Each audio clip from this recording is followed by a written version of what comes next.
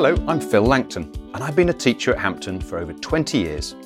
Welcome to Discover Hampton, a podcast that takes you through the school gates and into the classrooms, meeting teachers and pupils and getting an insight into what today's young people are loving to learn and why.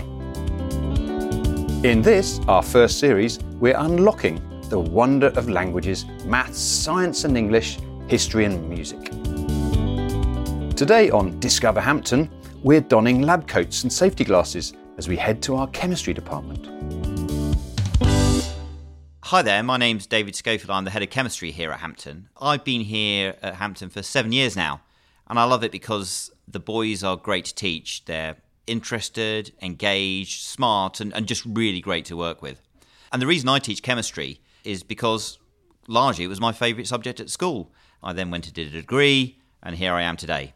One of the great things about teaching the subject is the practical work. It's great to get hands-on. We do the theory, and then we apply it in practice, and it's a great way to learn. And talking about learning, today we're going to be looking at batteries and how chemistry can generate electricity and be used then for all sorts of uses, and why going forward battery technology is going to be such an important part of our sustainable and green future.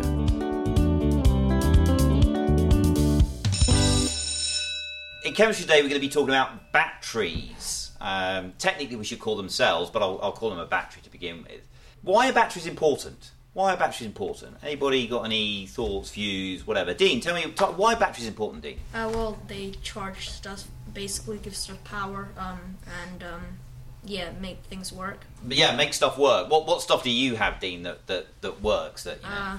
Well, you can have like car batteries or little gadgets which involve. Yeah, exactly. Batteries. So yeah, your phone, your iPad, what have you. Excellent. Alfie, what were you going to say about batteries? Like, batteries are useful because they allow you to use electricity and you don't have to be connected to a wire, so you're like free to go kind of anywhere. Perfect. But it still works. Yeah, exactly. So things like electric vehicles I was just talking about, and they're going to become even more important as we go forward, because the way we make electricity, the way we generate electricity, things like wind farms and things. What's the problem about wind farms? Are great for generating electricity. Raoul, what's the problem with them? They take up a lot of land. They take up land. Alfie, go on. It's not always windy.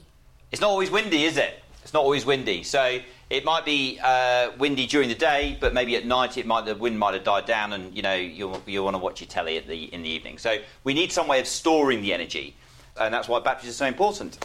Brilliant. Okay, so we're going to build a cell and then a battery today. Anybody know who built the first battery? Anybody know that? Raoul thinks he knows. I think it's like a Volt. Volt, yeah, really close. It's a bloke called Alessandro Volta. And, we're going to be measuring a voltage today, because his name now goes to the unit of potential difference. All right, so what we're going to do today is basically make the same battery that Volta did, by stacking up different types of metals, okay? And so we're going to make a sandwich, basically, with a 2p coin and a piece of aluminium foil as the bread, and the cheese in the middle of our sandwich is going to be a piece of cardboard soaked in salt solution, okay? And that's going to allow us to generate a potential difference, okay? So that's what we're going to do, and then we're going to start stacking more and more and more. Xavier? Is this how the first battery was created? Yeah, exactly the same. So, and it's actually called a voltaic pile. Okay, so Volta actually came up with this thing. There's a big kind of bust-up between him and another Italian scientist called Galvini, and they had different ideas about electricity. Galvini's the guy who kind of got frogs' legs to twitch, and he thought that the electricity was coming from the animal. Actually, it was the two wires that he was using to connect to the frog. But anyway, so Volta and Galvini had different ideas, but Volta then produced this and then started to stack them up. And what we're going to do, we're going to make one cell. So that's one 2p coin, a piece of cardboard soaked in salt solution, and then a piece of aluminium foil on top. We're going to measure that voltage. And then what we're going to do is going to carry on stacking up and up and up. Okay? And then we'll be able to see, what happens when we change the number of cells. Okay? So before we start, have a little chat to your partner. What do you think is going to happen as we kind of get more and more cells. We're going to measure the voltage. Just have a chat to the person next to you. What do you think? What do you think? It's going to be more. There'll be more voltage. The voltage is going to increase. Well, there's I think the yeah. more cells, the more voltage. Yeah, there's more potential difference. Because it's like Yeah, okay. If there's more of these So it's piles cell. of batteries, Sorry, surely there'll be more potential Yeah, they difference. might. As there's All right, fellas. Right, let's just let's have a little chat. So, Ollie, what are we thinking? We're going to get more and more of these stacks. What do we think? I feel like the voltage will increase as we're sort of duplicating them in a way, Yeah. stacking them on top of each other. So, say one makes 20 volts, another might make 40 with it. Okay, good stuff. So we think the voltage is going to increase. Well, let's find out. Of course, we're doing some practical work. So what do we need on our eyes, Harry? Safety goggles. Very good, excellent. In terms of health and safety, there's nothing too dangerous we're using today. We're going to just use some salt solution, some foil, some coins. We'll get going. All right. So first things first. Let's start cutting out the cardboard, cutting out the foil, and making that into the pieces of the puzzle, if you like. Okay, off we go. Hi, my name's Xavier and I'm in second year. I would say my favourite thing about learning about chemistry is the practicals because they vary each week and they're just quite fun to interact physically with chemistry. Hi, I'm Dean and I'm in the second year of Hampton. Mr. Schofield's lessons are really fun. He teaches really well. He makes really good practicals and makes the lesson fun and engaging. So where is the biggest battery in the Also, this is right. Biggest battery in the world. Oh, I see, Alfie, you always come up with these really good questions. Isn't there Where's the one biggest in- battery? is You there know- one in Canada? I know what I'm pretty sure a it's big in one. Anchorage because it's so cold. I thought it was Oh, one really? in Canada. I'm pretty sure it was me. Canada is quite So cold. we learn about Yeah, I think it. So is it storing some form of kind of renewable power then, do you think? Does it generate electricity and then... I think because in Alaska they do a lot of mining. I think it's non-renewable power, but I just think because it gets so cold in the winter they're not able to use batteries. Okay. So I think they have to store loads of it. Okay. How do you There we know go. that? YouTube. Yeah. Yep. Good. All right. So building up our kind of our little kind of piles. Perfect. Okay. Good work there. Oh, Yes. Hello, my name is Alfie and I'm in second year at Hampton School. I really enjoy Mr. Schofield's classes. They're really fun and I think everyone in my class has a really great time. He always helps us with the practicals and with stuff on the All work. right. Well done, And he's gents. also pretty funny and that makes it good as well. Brilliant. Okay, wrapping things up, fellas. Okay, Yeah. last one. Last one. Very good. What are we doing? We're doing 5. Hi, I'm Ollie and I'm in second year.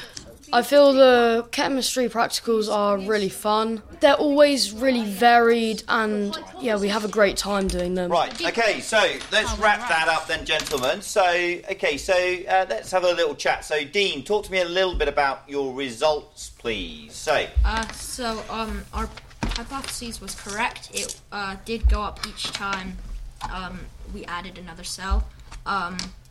And I'd say our results, they vary. Some go up by a lot, whereas others, but they all carry on going up. yeah. So we had a definite trend up. Maybe the steps weren't quite as equal. Your results there, Alfie, are quite interesting because they're kind of going up. It's about 0.5 volts each time, but then it gets a bit kind of.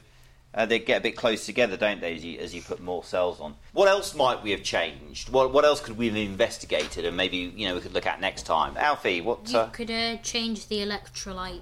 So instead of doing the salt solution, you could do something else. Perfect. Yeah. So change that solution. Yeah, and I like the way you use the word electrolyte there. That is absolutely spot on. The sodium chloride solution there was the electrolyte. Maybe use a different one, a different solution, and see how that affects. You can see how kind of engineers might do this sort of thing to kind of improve the batteries that they're kind of trying to make. But I think that wraps things up for today. Thanks a lot, gents.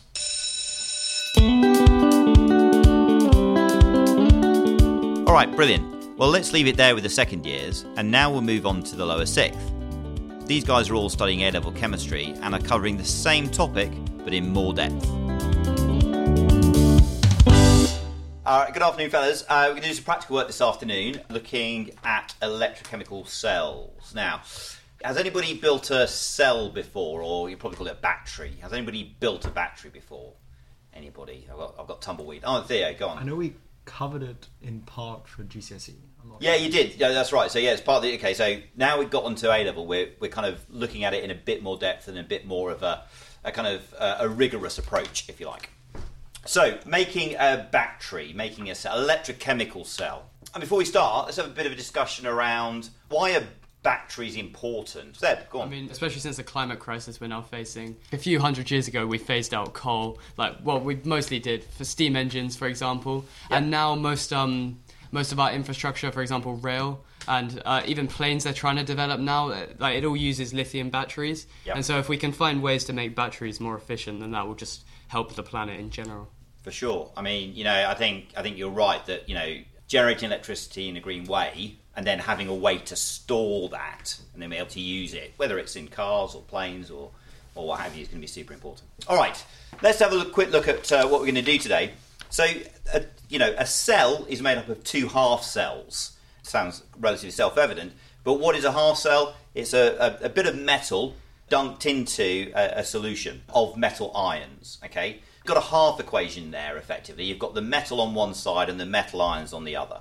And so we're going to take kind of pairs of these half cells, zinc dunked in zinc 2+ ions, copper placed into a solution of copper 2 ions, and magnesium placed into a solution of magnesium 2 ions, and then combine them together and see what voltage is generated. Okay, that's the overall setup. Each half cell is connected in two ways. We've got a voltmeter that connects in series the two half cells, so that would be different from how you're used to using it in physics. How do you use a voltmeter in physics, Luke? You connect it across the component in parallel. Yeah, you put it in parallel, don't you? So here, what we're doing is to put it in series because we don't want the current to flow. We want the electrons to stay where they are. They're not going to flow through. We're just measuring that potential difference, that EMF, that force that's pushing the electrons from one side to the other. So we've got that, and then we've got what's called a salt bridge. That's the bit in the cell that connects the two half cells and completes the circuit, if you like. The salt bridge, that's kind of interesting because it can't be a metal, because we'd be setting up another potential there if we put it in. So the salt bridge is actually a piece of filter paper soaked in potassium nitrate solution. Okay. Let's see. You can remember back to there again. GCSE structure and bonding. Why does potassium nitrate solution conduct electricity? Why does that conduct electricity? The particles are ionized, so are free to move and carry charge. Perfect. Yeah, ions can move. So the ions can move, and so again, you can complete that circuit. All right, let's get going. Let's get some safety glasses on, and let's get going.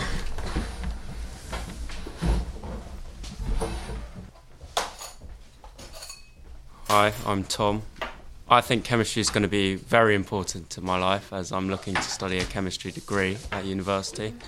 And from then on, I hope to work in sustainability, using chemistry to try help the world out a little bit. Hi, I'm Theo Losick. One of my favourite things we've studied so far this year is the organic synthesis, which is when you're starting with natural products and trying to turn those into useful little bits of chemistries like alcohols or aldehydes. And I quite like how you can kind of start with one thing and through a collection of different reactions end up with something really useful. I might use the emery paper on the magnesium because there's a little bit of corrosion on there. So I might use that. My favourite part of chemistry this year has probably been the organic side, as this kind of links into what I want to do in the future. I want to go into biology, do a biology degree, and so gaining that fundamental knowledge in the chemistry behind the living organisms by studying the alcohols and esters and stuff, because that's an essential part of biology. So getting that background knowledge, that really deep, high-level knowledge of that, has really helped me with my biology learning as well. So what's the voltage reading? 1.91. 1.91. And which one is the negative electrode? This is obviously zinc, right? Let's have a look. No, the copper one, you've got to follow it through. So So it would be the magnesium. Yeah, that's right. The magnesium's connected to the negative electrode there. So that's important. So you want to kind of jot that down, which one's negative, which one's positive, and also what the potential difference is. So does that mean that magnesium is more... That's zinc copper, right? It is, yeah. And we can talk a bit more about that later. I'd say the thing I like the most about Mr. Schofield's extension classes are the interactive nature of them. It's quite small classes, and the problems he sets us, they're all from Cambridge Chemistry Challenge questions. So they really push us to the furthest extent of our knowledge. He'll let us struggle for a little bit, probably find quite a lot of amusement in that, but then ultimately he'll help us work through the problem to help us become better chemists. And I think that's exactly what you want from a teacher. Well done, fellas. That's a very efficient, effective practical session there. So we've looked at those half cells and we've paired up each pair. I guess, Tom, talk us through your results. What did you see, and can you kind of try and explain some of that, I guess? Okay, so we started with a copper and a zinc terminals, and then that produced a voltage of 0.98 volts, and then we found that copper needed to be the positive terminal and zinc the negative. So that we think is because copper is less reactive than zinc. Okay. So using this logic, we had copper and then magnesium, and we kept copper at the positive terminal, and then we got a higher voltage. So this means we think zinc is less reactive than magnesium. Okay. And then we finished with zinc and magnesium, and because we think zinc is less reactive, we put zinc as the positive terminal and then magnesium as the negative. Terrific. Good. That all makes sense. Seb, I guess maybe slightly different numbers, but directionally similar, is it? Yeah, copper and magnesium clearly are like the most have the largest difference in reactivity, and then zinc is somewhere in the middle. So if you add kind of the potential differences of copper and zinc, and then zinc and magnesium, you get the potential difference of copper and magnesium, which kind of lines up with our results, and I think it's the same as what they got as well. I agree, and that's a really nice way to think about it, is that, that it is a potential difference. And so, that difference in potential, if you can then add those two things together and get something around there. And we can see how kind of translating that kind of GCSE level knowledge into kind of a slightly more rigorous approach to it at A level. Brilliant. Mm-hmm. Thank you very much. Cool. Well, I hope you've enjoyed your visit to the chemistry department today, and you've had a bit of an insight into what goes on into our labs at Hampton. As I mentioned earlier, I've got a degree in chemistry, and it has opened up all sorts of opportunities, but not just for me, but for people in my family. My wife's uncle, I guess my uncle-in-law, I suppose, he did a chemistry degree and then a PhD in chemistry. He then went on to work in science and won the Nobel Prize in medicine and physiology. And as I said, when I started with chemistry, I then moved and worked into finance for 10 or 15 years before becoming a teacher here at Hampton. Really, a degree in chemistry opens all sorts of doors, and whether you're going to end up in academia, in industry, or in teaching, it's a really great way to start a career. And I'll leave you with this. Keen listeners will have heard Alfie ask the question in the lesson there about the world's biggest battery. I don't know about the world's biggest battery, but certainly the highest voltage from a fruit battery was achieved by Saiful Islam, who's a professor of chemistry at the University of Bath, and the Royal Society of Chemistry in October 2021. That was just when they were running up to the Christmas lectures that year, all about battery technology. Amazingly, that fruit battery generated a voltage of 2,300 volts and used nearly 3,000 lemons. Wow.